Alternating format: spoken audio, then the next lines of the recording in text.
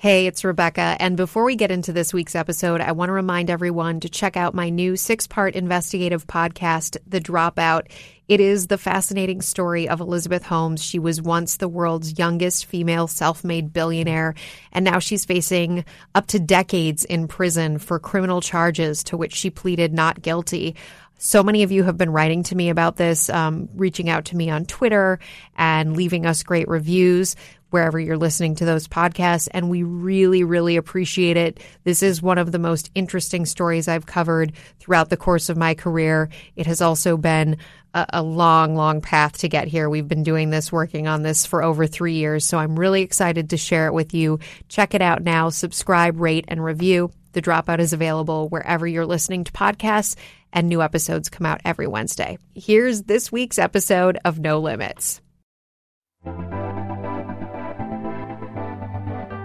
My mom worked 2 jobs. She was a secretary during the day and then a waitress at night. The CFO of GE Lighting actually lived near us, and he'd come into her restaurant where she waitressed every Tuesday night. And he handed her his business card and told me to give him a call, and I did. He flew me out for an interview. Wow. And asked me one question. He asked me if I have half the work ethic of my mother, and I said yes. And he said, well, then you're hired. From ABC, it's No Limits. I'm Rebecca Jarvis, and each week we're talking to the most bold and influential women playing at the top of their game, trying to demystify success and what it really takes to get there, and all the trade-offs. Whether you're looking for answers or you just want to hear a good story, you're in the right place. On today's episode, are you having fun and are you still learning? These are the 2 questions that this week's guest has used to guide her career. Jessica Holscott is the executive vice president and first female CFO of HBO. She's worked at major companies like GE, where she started her career, NBC Universal, and Time Warner. But her work ethic started long before her first job. Jessica grew up in Cleveland, where she watched her single mom work 2 jobs to support their family. She says that the values and work ethic that her mom instilled from a young age have been integral to her success. On this episode, Jessica talks about working her way up and the steps she took from the beginning to get to that CFO role. She also shares some valuable lessons about knowing when to speak up and when to listen. Plus, she has some really interesting thoughts on how HBO sees the competition, like Netflix. Here's Jessica Holscott. Jessica Holscott, welcome to No Limits. Thank you so much for having me. Thanks for having us to your offices at HBO, where you're looking over Avenue of the Americas in New York. Absolutely. It's got to be one of the best locations in the city. So I want to get into your work as the new CFO of HBO, first female CFO of the company, which is a huge deal. Congratulations. Thank you. But I also want to get into just your background and this path, because you are the first CFO that we've had on No Limits. And I think it's an interesting path that you took because you started out in college studying finance. So was this always the dream? That's a great question. I actually was a pre-med major to start in college. Really? So I've always loved math and science, and decided I was also playing softball on a scholarship. And so at the time, I was traveling all the time with softball games, and it was very hard to come back and do labs late at night all alone. And I decided I liked the idea of medicine. It's a little creepy to dissect a frog at 11:30 in the lab alone. Exactly. And so I loved the idea of studying medicine, but not the actual practical part of touching and dissecting. And so quickly decided that my love of math would translate into finance. And so majored in finance and graduated and started my career at General Electric in the financial management program. And you went to the University of Dayton in Ohio. That's right. Grew up nearby. Grew up in Cleveland. Yeah. And you grew up with a single mom. I did. Well, I did grow up with a single mom through middle school and high school. My mom actually worked 2 jobs. She was a secretary during the day and then a waitress at night. And so she was a terrific role model for me. And the story that is interesting is that got me my start at General Electric is that the CFO of GE Lighting actually lived near us, and he would come into her restaurant where she waitressed every Tuesday night. And he handed her his business card and told me to give him a call, and I did. He flew me out for an interview. Wow. And asked me one question. He asked me if I have half the work ethic of my mother. And I said, yes. And he said, well, then you're hired. And so she gave me my start in the business world. And I owe a lot. I owe so much to her. That is so cool, Yeah. by the way. So work ethic was really important in your house growing up. Very important in our house growing up. Absolutely. And how about education? How did your mom approach that with you? Right. So my mom, school was very important, but I was also very into athletics. I think at an early age, she talked to us, both my sister and I, about the importance of getting a college education. And so I knew that I needed to work very hard to be able to get there. So I was able to get an athletic scholarship in softball, which helped. And, I went to the University of Dayton because it was close enough to Cleveland where she could come see my games, but not too far away. And so there was still some of that. You had a responsibility to the family in some ways. Absolutely. Absolutely. I wanted my mom I want to be able to go home and see my mom and for her to come and see me. And so it was sort of the perfect distance. So you're studying finance. Were you immediately, you talk about the GE job and the fact that this person came into your mom's workplace and said, does she have half the work ethic of you? Were you thinking in college, this path, now that I'm on this finance path, CFO is the ultimate dream? No. I started in the GE program, which they rotate you through various areas within finance. So I started doing that program, and I realized that finance is something I really enjoy doing. And what do you like about it? I like that. Well, I certainly like the fact that it's an enabler to make big business decisions within the company, and it gets you a seat at the table. But it also, if done correctly, you're the partner to the CEO, and you're helping to really make big strategic decisions. And I enjoy that. I enjoy partnering with Richard, and we can talk more about Richard and HBO. But I really enjoy being a partner to him.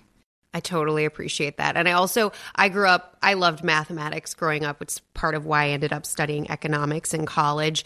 And it was always one of my favorite classes along the way. And I liked the exactness of it. Right. There is an answer. Exactly. There is a solution. Exactly. You just have to get there. 100%. When you started out at GE, first job out of college, what was your interpretation and impression of work? Were you in over your head? Was it a great experience? Was it what you expected? Yeah. So it's interesting. At the GE, they rotate you through each of their businesses, so different industries. And so even though I was in finance, I was rotating through healthcare. I was rotating through the banking business. I rotated through NBC Universal, which is where I fell in love with media. I rotated through plastics, lighting, and all these different countries. Ooh, plastics, lighting. Exactly. Very exciting. But what it taught me was that you can learn any industry. So you can rotate every 2 years to a new industry, and you can learn it by listening, by reading, by talking to everybody within that business. Mm-hmm. And so I'd lean on my finance as my strength, but then I would learn the entire industry and add value. And so what it taught me is that I can pretty much go anywhere and figure anything out. And I think that's an invaluable lesson. And I think you've tapped into something there, finance as your strength, because that's something no one can take away from you. Going back to this idea of it being exact. Right.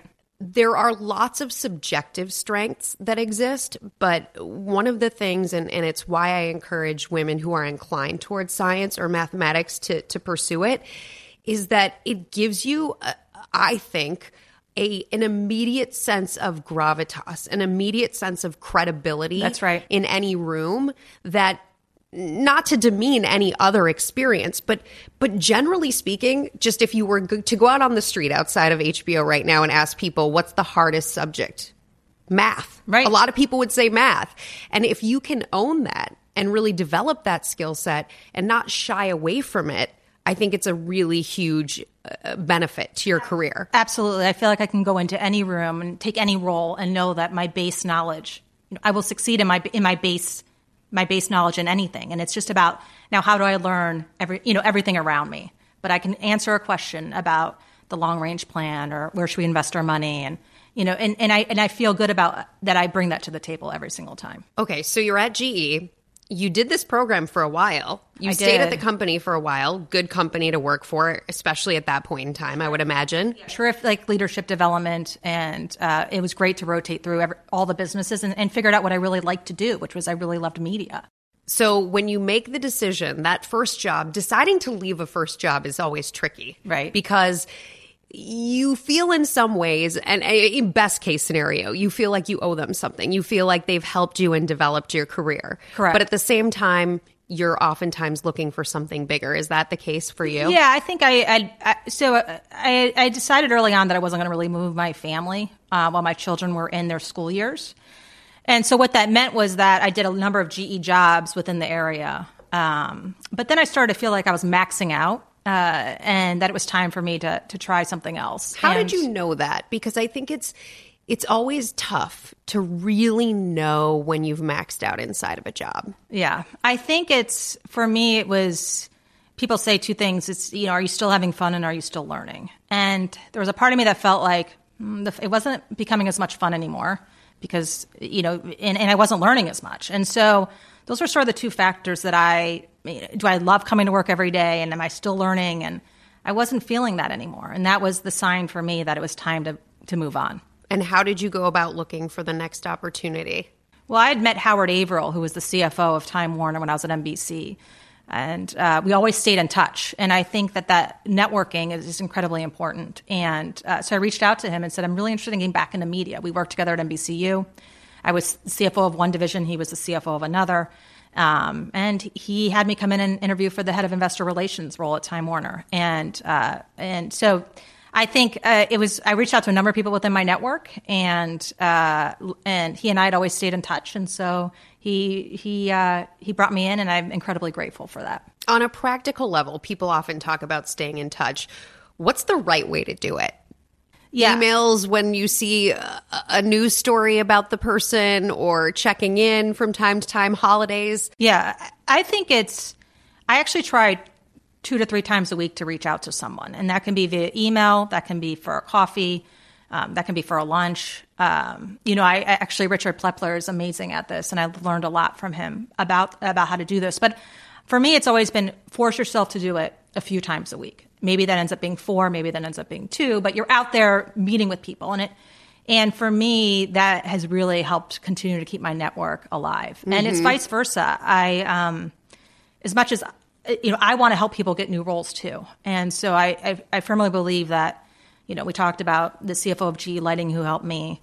We talked about Howard Averill who helped me. I firmly believe that this pay it forward mentality in that. So I'm meeting with people who I think may be looking for jobs, and how can I help you find the right next move? And so I think it's purposely, scheduling 3 to 4 times a week with people. That's really smart. I do that too. Again, it doesn't, for me, I don't make it specifically about getting a new job. A lot of it is who's in my universe, who am I interested in getting to know? And Correct. I think once you take some of the risk out of the ask, Correct. I'm not going to meet with you because you're going to give me something. Right. We're going to have an interesting conversation. I might be able to help you somewhere down the road. You might be able to help me somewhere down the road. We are 2 people who should know each other. Absolutely. When I was in investor relations, I have a colleague, Deidre Latour, who worked at GE, head of communications there. She's no longer there, but we'd meet up for lunch just to even talk about how are we improving let's talk about communication style. What have we learned recently? It could just be a learning lunch.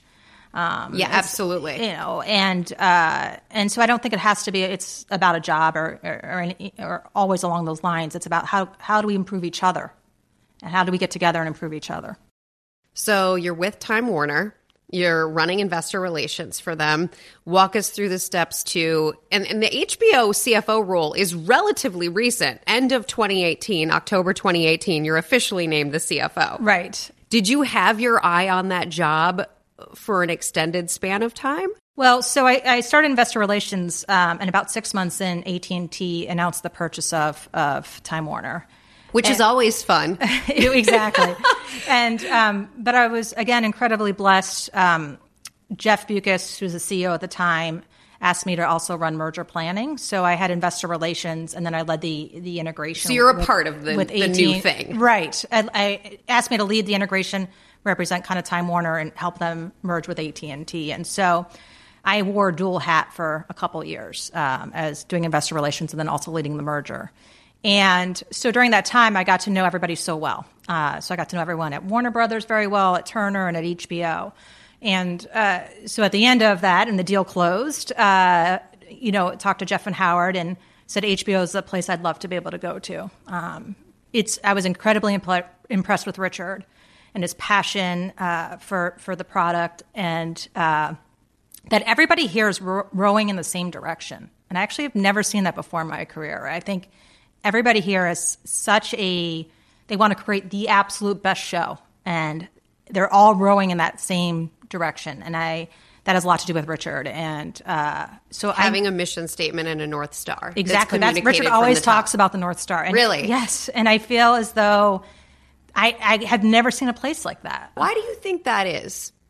Well, I certainly think that he sets that tone at the top. And I think that we all he's so passionate about it. And then the next level down does it. And it sort of just happens, and I think there's a lot of open dialogue here. And it's very interesting. We all certainly want, we all certainly want the best for each other. And yes. And I haven't seen that in many places. And so I observed that from Time Warner, and I knew that that's where I would love to be. So we've mentioned a couple of times in the conversation Richard Plepler, the head of HBO. You work very closely with him in your role as CFO. Walk us through what that role, CFO, right. What does that mean? What do you do? So you have sort of what I consider the basics. And the basics to me in any CFO role are, setting the long-range financial plan. Where do you want to be every year over the next 3 years? You have setting the short-term financial plan and meeting the short-term financial plan. So what decisions are we going to make sure that we're making the financial commitment that we've set forth? And then there's obviously investment decisions that go along the way. And so what type of money? Acquisitions, how are we spending? What do we want to invest in? How much do we want to invest in programming? How much do we want to invest in technology to get to where we need to be? And so the CFO role is really, setting all those financial projections and making sure you meet those financial projections, but then helping the decision-making along the way so that you're getting to the right place strategically. And so, and obviously there's things that go along with that, which is controllership and accounting and all of that.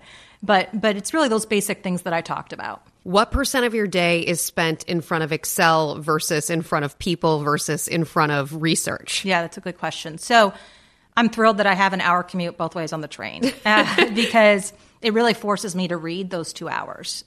So I'd say 2 hours a day is spent really reading the analyst reports and any articles that come out that would be useful in my daily role. I'd say, the rest of my time is actually not spent, believe it or not, behind a spreadsheet or behind a PowerPoint presentation. It's really out meeting with my team and talking to people as much as I can. Yes, there's some percentage of my time, but it's small, really, that's spent doing those, behind the computer per se. I learn so much more from my team and from those around me, and so that I try to spend the majority of my time doing that. And how important is it to be in the C-suite, in a C-level job inside of a corporation, in your opinion, to really have an impact on the work and the vision?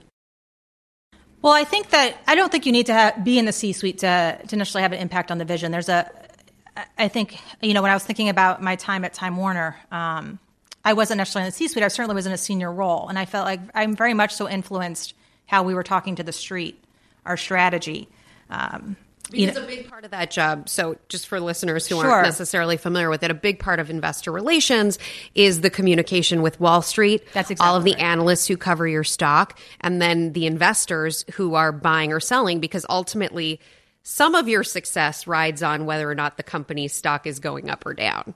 Absolutely. That is what my success is definitely correlated to, and you summarized it perfectly. And so I certainly felt as though I wasn't in the C-suite per se, but I was definitely impacting where the company was heading. And so I see that myself here at HBO. I have a number of folks on my team who do just an amazing job influencing where we're heading. And so I don't think you need to be in the C-suite. I think that it's, having an idea and being open to discussing that idea, and then having taking the analytics to support it and being confident in that idea. And Were you always comfortable speaking up? More of my conversation with Jessica after a quick word from our sponsor.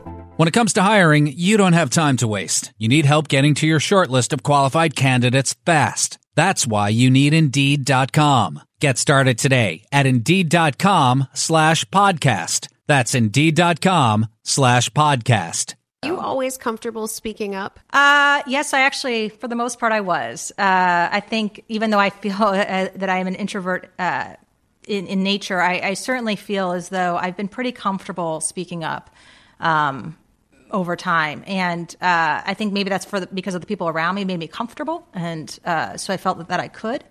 But I certainly have always felt comfortable speaking my mind. A part of me thinks that also goes back to your mom. Yeah, absolutely. Yeah, definitely. She certainly was a terrific role model in helping pull that out of me and watching her do that herself. I watched her also get her 2 years associate's degree while she was working the two jobs, and she certainly paved the way. She figured out how to get things done. Absolutely. So HBO now has more competitors than it did when you started out in this industry. Mm-hmm. Netflix is spending more than $8 billion on content this year. Correct. How does HBO compete with that?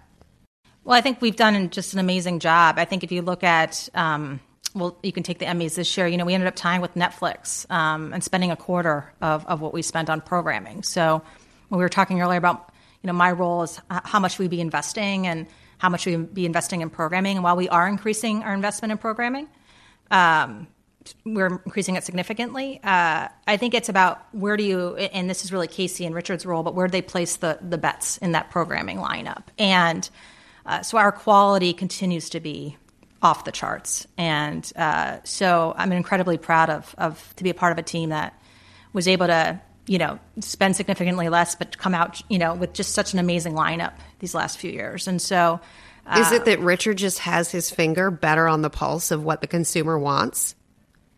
I don't know. I don't know what the secret sauce is. I'm trying to figure out the secret sauce. Have you been in any of those meetings? I'm really curious how the actual content generation conversation goes, because I think everybody who's listening right now has watched something. I'm not saying that it was on HBO, something somewhere right, where they ask themselves, how in the world did this get made? Right. Who thought this was a good idea? Right. Well, it certainly is a funnel. We start with many, many ideas. And I think between Casey's incredible team and Richard has his hands very deep into programming.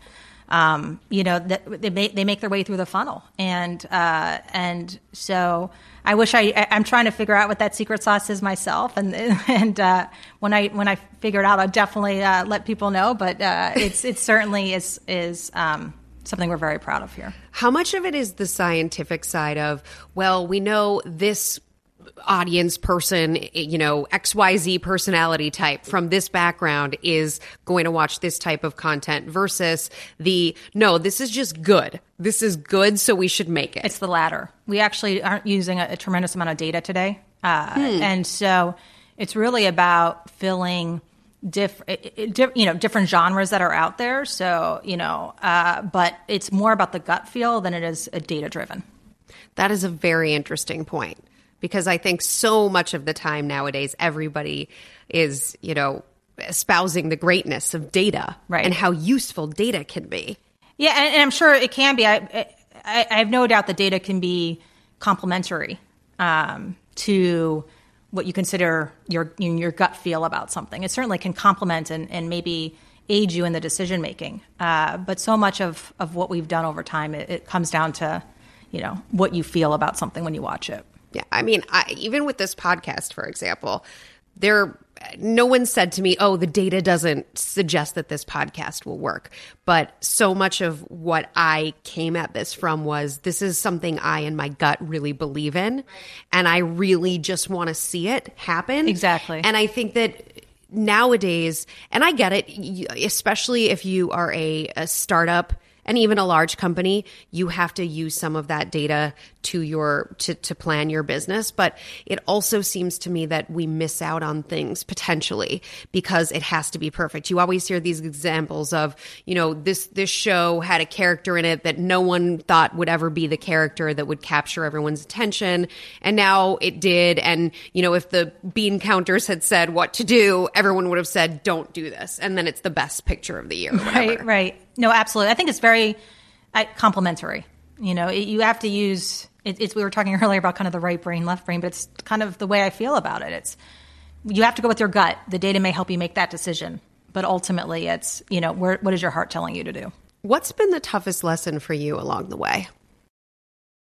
It's funny. I haven't really had. I feel like everything has sort of shaped me to where I am today, so I don't really feel as though I've had a really extremely tough lesson. I think that I've had some naysayers along the way. And I interviewed for the Time Warner IR role, investor relations role. Someone said, "Oh, you can't come back in the media. You've been gone from it for too long, and it's been too many years since NBC, and the landscape's changed. How are you going to learn that very quickly?" And so, I certainly have had people that have said, you won't be able to do this role, or it'll be very difficult to do this role. How do you hear that? When someone says that, do you take it into consideration at all? I take it as a challenge, right? And because I know in my heart that I can do this. And so, I listen to it and then I compartmentalize it and move forward. And so I certainly think we were going back to those GE days of any industry, any role, they drop you in, figure it out mentality has really helped me with perseverance and with, willing to kind of talk and listen and do anything you can to be successful in a role. It sounds like to me that when you talk about tough lessons, I ask this question of everybody, but it sounds like to me you've been a head down, work hard, keep persevering, no matter what style of personality. That's correct. Throughout your career. Yes. And even if there were setbacks along the way, you weren't even focusing on them because you were so far out front, nothing was going to shake you. That's right.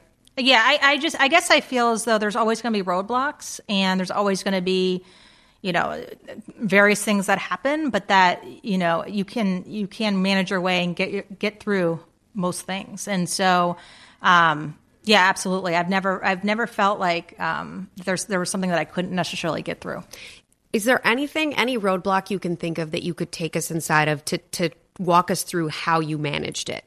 Was it from reaching out to various parties involved? Was it sort of playing your cards right? Was it getting consensus around something? Yeah. I think the reflecting on the merger with AT&T, and we were talking about, HBO and Warner Brothers and Turner and AT&T, two very different companies, right? And AT&T is purchasing Time Warner, which is now Warner Media.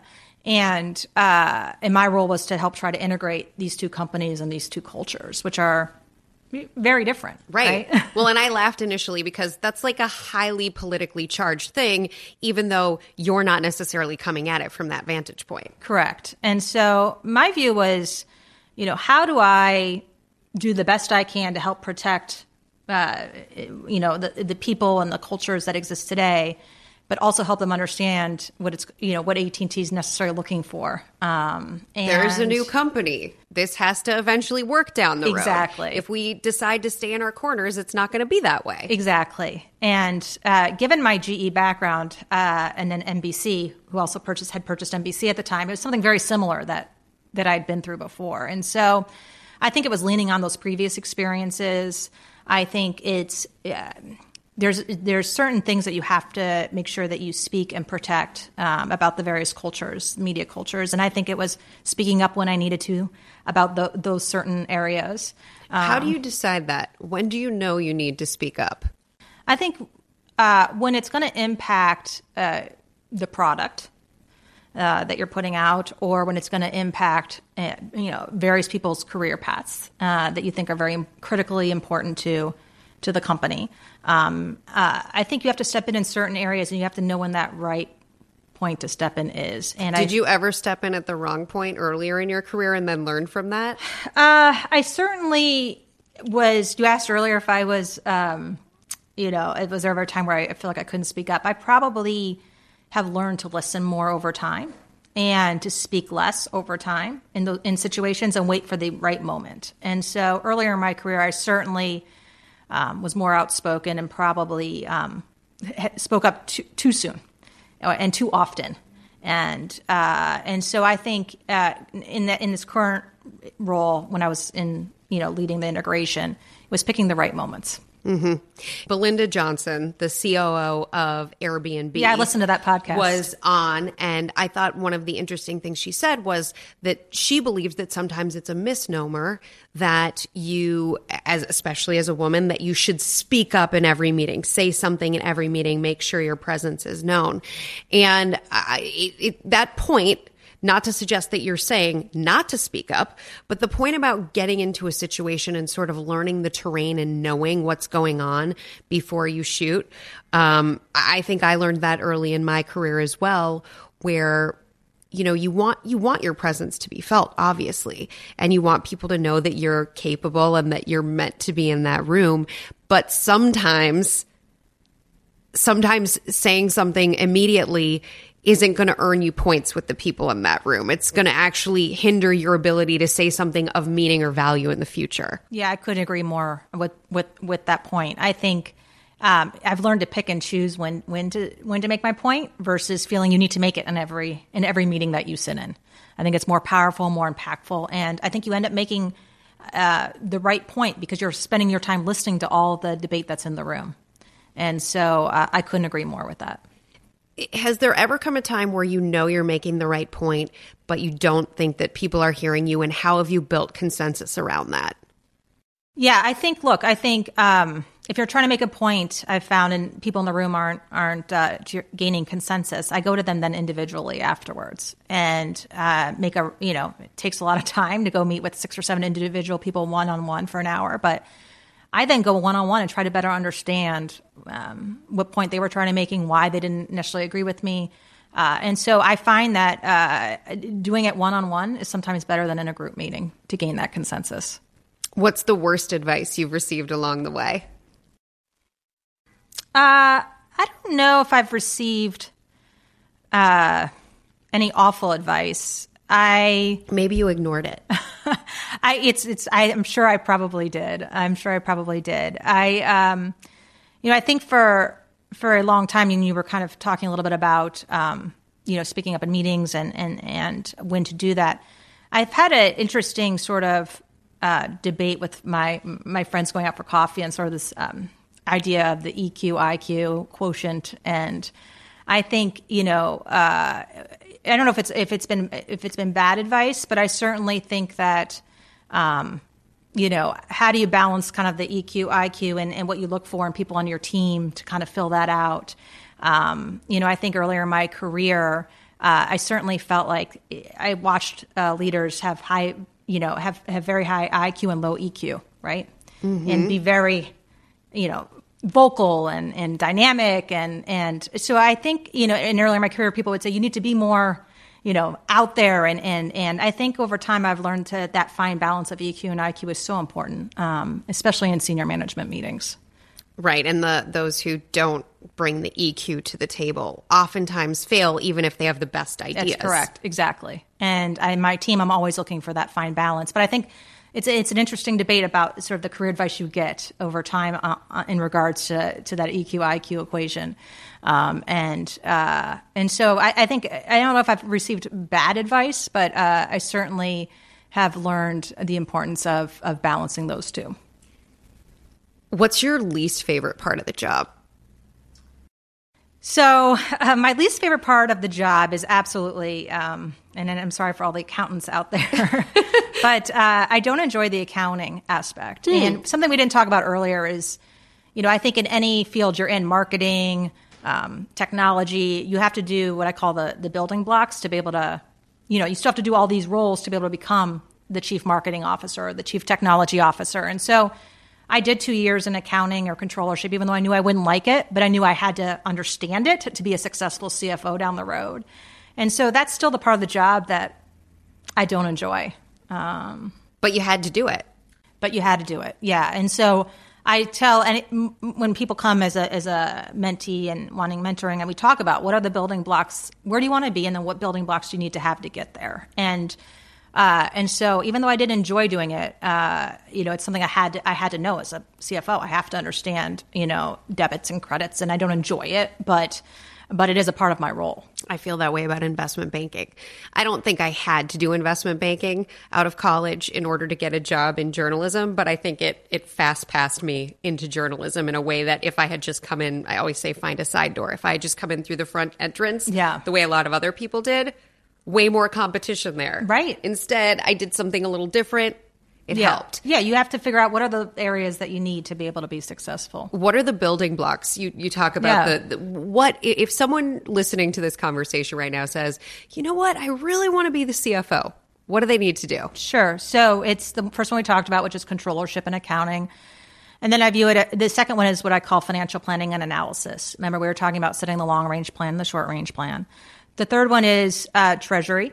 The fourth one would be something in M&A or investor relations. So you see you're hitting sort of all the internal aspects of the role and then all the external aspects of the role. And so when you sort of hit those 4 building blocks, I'd say, spending a couple of years in each of those roles, you're building sort of your financial acumen and to be able to ultimately become a CFO. And so, I think, GE was really great at explaining those building blocks to us, and I was able to get roles in all those areas, and so that's how I would describe it. But I think it's the same in whatever area you choose.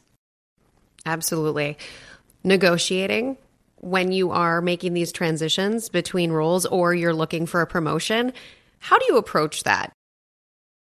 It's interesting that you asked that. I don't, and this may not be a great thing, I don't think I've ever negotiated for more money or certain aspects of the role. Wow. Maybe once. And so I think it's... because they came to you and offered you more? No. Well, typically your next role tends to have, a higher financial compensation associated with it. But I also just think I'm just incredibly grateful for the role. And so I don't really... The compensation sort of is just a nice aspect of being where I am at today. But coming from where I grew up, it's not something that I would ever. So I'm probably a bit of an anomaly that I don't necessarily negotiate financial terms. But I would say I do negotiate some personal terms. So I have 3 children, and so it's important for me maybe to work from home one day a week, or I need to get home on certain times at night, or get my kids on the bus in the morning. And so I find I negotiate more in that front than I do on the financial front. And how early in your career, because I think that's really important, how early in your career were you defining those things? Yeah, I would say fairly early. So after I had my first child, I realized I didn't want to travel that much. While my child was a baby, I decided, hey, look, I'm not going to travel that much. I really don't want to travel that much. And so I started to set those parameters for myself pretty early on, and I still, to this day, set some of those parameters. And I think that it could be, like I mentioned, I wasn't really willing to leave this area with my children in the kind of the school age that they are currently. And so it's, I think we all have to set those, what those limits are. And how early in the conversation does that come up? I would imagine you get them excited about hiring you. Yes. And then you say, oh, and by the way... I actually feel as though it becomes a little bit more natural. I think that I wait till I'm pretty far into the discussions, and I don't make it a big deal. I think it's, if you're, I'm always available, I'm always working, and I think that's in today's world. We're all commuting, we're all trying to make families and work, make everything work, and so I ultimately think it's I'm always available and working, and so I don't make a big deal out of it. It's sort of I'd like to be able to do this, and usually I feel as though people get it in today's world. If you could impart one lesson with our listeners, what would it be? Oh wow, one lesson. I would say that I mentioned it earlier, to pay it forward. I feel incredibly privileged and lucky to be where I am today. And so it's how do I then help other people? There's people out there that may have not gone to the best university or may not have the best grades, but come with an incredible set of values and work ethic. And it's how do you help those people succeed? And so I think this idea of paying it forward is sort of the biggest thing that I would leave that I feel an obligation to do. And then that generation helps the next generation. And so I sort of feel like that's what I view my role to be. Coming from Ohio to New York, I came from the Midwest to New York as well. And it can feel like a club when you first get here. People all went to similar colleges, a lot of Ivy League schools, and entry into that club can be difficult. 100%. Yes, it can be. I think you are 100% right, especially here in the city. And I think that's where I think the reading, the listening, the contributing conversations where it makes sense, you can quickly gain credibility in those circles. And I really don't think much about where I was educated. I think about what am I bringing to the table today. And so I think as long as you come, prepared for discussions and engaged, and that, I try to say, like, my education was great, but what am I bringing to the table today? And was there a moment in the career where maybe if there was a guard up about any of that initially, where that came down? I definitely had a guard up when I started at GE initially, because I realized that, I had the work ethic question, and that's how I got in, but they didn't recruit from University of Dayton. And so I absolutely had a guard up and felt the need to prove myself those first few years. And then eventually I sort of felt like, hey, I belong here. Like, I can do this. And then I realized that it quickly came down. I love it. Jessica, thank you so much for joining us. Thank you for having me. Thanks for having us to your offices. Absolutely. It was great to have you guys here. Thank you. Okay, it is the end of the interview, which means it's time for our No Limits Entrepreneur of the Week, where we feature one of you, our incredible listeners, who's building something of your own. And this week's No Limits Entrepreneur is Erin Joy. She's the founder of Black Dress Partners. She was nominated by listener Alex Jesper. Here's Erin to tell you more. Hi, this is Erin Joy, founder and facilitator at Black Dress Circle. By far, the biggest challenge I face in my business is addressing the gap between the big vision I have for myself and my company and the actual budget I have to bring that vision into reality. So I address this by making sure that my team and I spend every dollar as strategically as we possibly can to make our vision reality. And I also use trade agreements where I can to receive services from valuable companies by exchanging my services for their services rather than coming cash out of pocket. The last thing I do is always keep in mind the long game. I'm in this for the long haul. I have at least another 20 years ahead of me in this business, and nothing happens overnight. Congrats, Erin. Wishing you continued success. And Alex, thanks so much for reaching out with the nomination. Remember, you can head on over to my Instagram at Rebecca Jarvis to hear more from Erin and how she created her company. Don't forget, if you or someone you know should be featured here on No Limits as the Entrepreneur of the Week, send me those nominations. Or if you have career questions, you can also send them here to nolimitswithrjpodcast@gmail.com. I am reading them. I'm sorry it's taking me a while to get back to some of you, but I do read everything that comes to that email, and it's a work in progress. We're getting out those responses. Finally, a shout out to our team here that helps make this happen every week. My producer, Taylor Dunn, editor, Brittany Martinez, research assistant, Lane Wynn, and the ABC radio team, Elizabeth Russo, Josh Cohan, Andrew Kelp, and Steve Jones. Hey, I'm Andy Mitchell, a New York Times bestselling author. And I'm Sabrina Kohlberg, a morning television producer. We're moms of toddlers and best friends of 20 years. And we both love to talk about being parents, yes, but also pop culture. So we're combining our two interests by talking to celebrities, writers, and fellow scholars of TV and movies. Cinema, really. About what we all can learn from the fictional moms we love to watch. From ABC Audio and Good Morning America, Pop Culture Moms is out now wherever you listen to podcasts.